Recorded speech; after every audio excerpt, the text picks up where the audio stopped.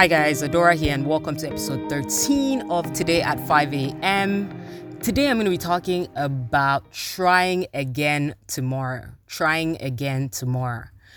One of the best things about sharing stuff real time is that people get to see the process, right? So you're sharing real time and people who are watching real time get to see the process. It's pretty transparent. So when I started Today at 5 a.m., the whole point, right, was to try and help me maintain a certain level of consistency with putting out stuff and also just increasing my overall productivity, but also to get people to hear these messages that I carry in the morning without it being filtered, okay? So I would wake up at 5 a.m. and I would literally post the first thing that hit my heart.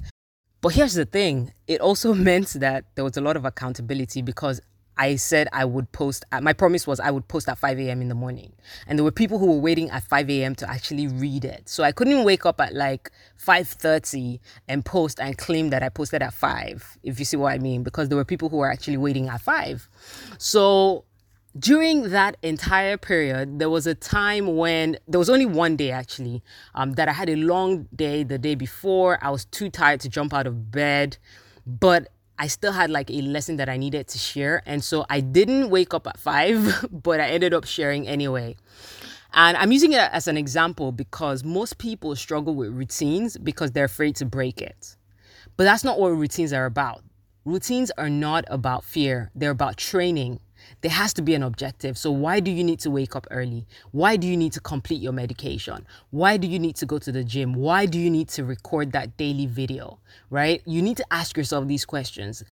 You have to stay focused on the objective, okay? So the more ginger that you are to do this, the more it switches from routine to a part of your life. So for example, with the example that I mentioned earlier, right, while I was doing Today at 5 a.m. on social media, I didn't stop waking up at 5 simply because I missed a particular day. Because it wasn't just about waking up early, it was about the things that I get to do in that time. I used to dislike taking my medication, but then now I take them diligently because I know the danger in not taking them. I don't think about it only from a health perspective, but in a larger context of how a health challenge interferes with my overall mission.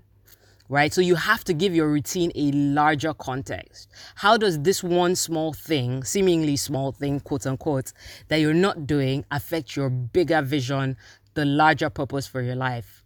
Okay? Stop throwing away your entire plan because of one misstep. Stop telling yourself you will try again next year. Stop giving excuses for why you can't do it now. It's not about having a perfect track record. It's about becoming a better person. When you miss one step in your routine or your regimen, don't give up. Simply try again tomorrow.